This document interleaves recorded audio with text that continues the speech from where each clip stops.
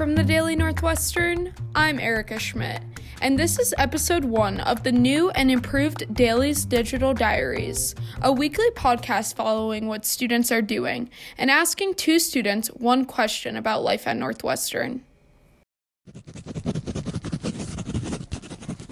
This week's question is, what's the hardest thing about adjusting to Northwestern?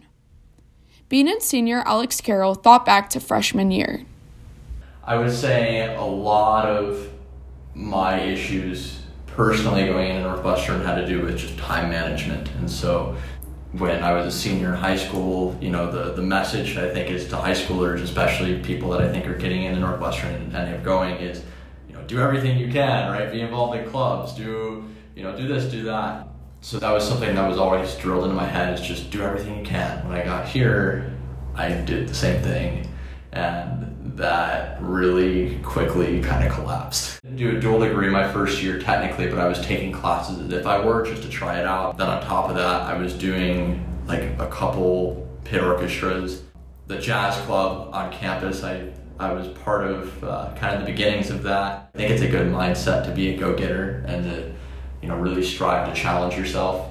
But I think I would have enjoyed let's wait until the dust settles before adding another thing. Being able to say no to opportunities sometimes is really tough because there's so many cool things. But for me, that was my challenge. That was the biggest one.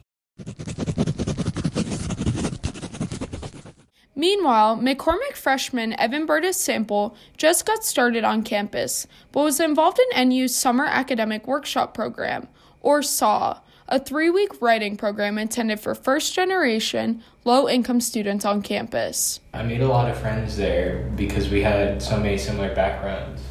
But the moment that Wildcat Welcome started, I saw a lot of division, like classism and all that stuff. As a part of Wildcat Welcome, we went and had this talk about campus inclusion. They asked certain questions about our demographics and stuff. We stood up for if you were a first-gen student, and I stood up, and then no one around me stood up. But I wasn't expecting 8-9% to be first-gen.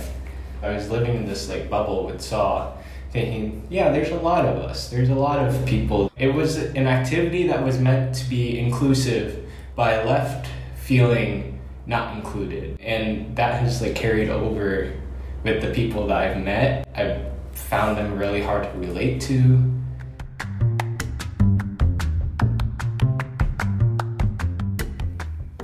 Do you have any advice for students on campus? Take a day off. Don't blame yourself for it because you need it.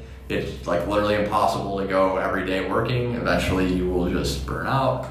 And trust that you can take a day off. Trust yourself with that. And find a group of people you can really enjoy that with. Whether that be going to a concert or even just going out to dinner. So don't take, my advice is or anyone's advice is just the gospel in a way. Take it as just something to consider. Definitely find a community. Join clubs, join organizations. If you have the opportunity, definitely join a summer program, especially if it's for your demographic, because you make some really good friends that way.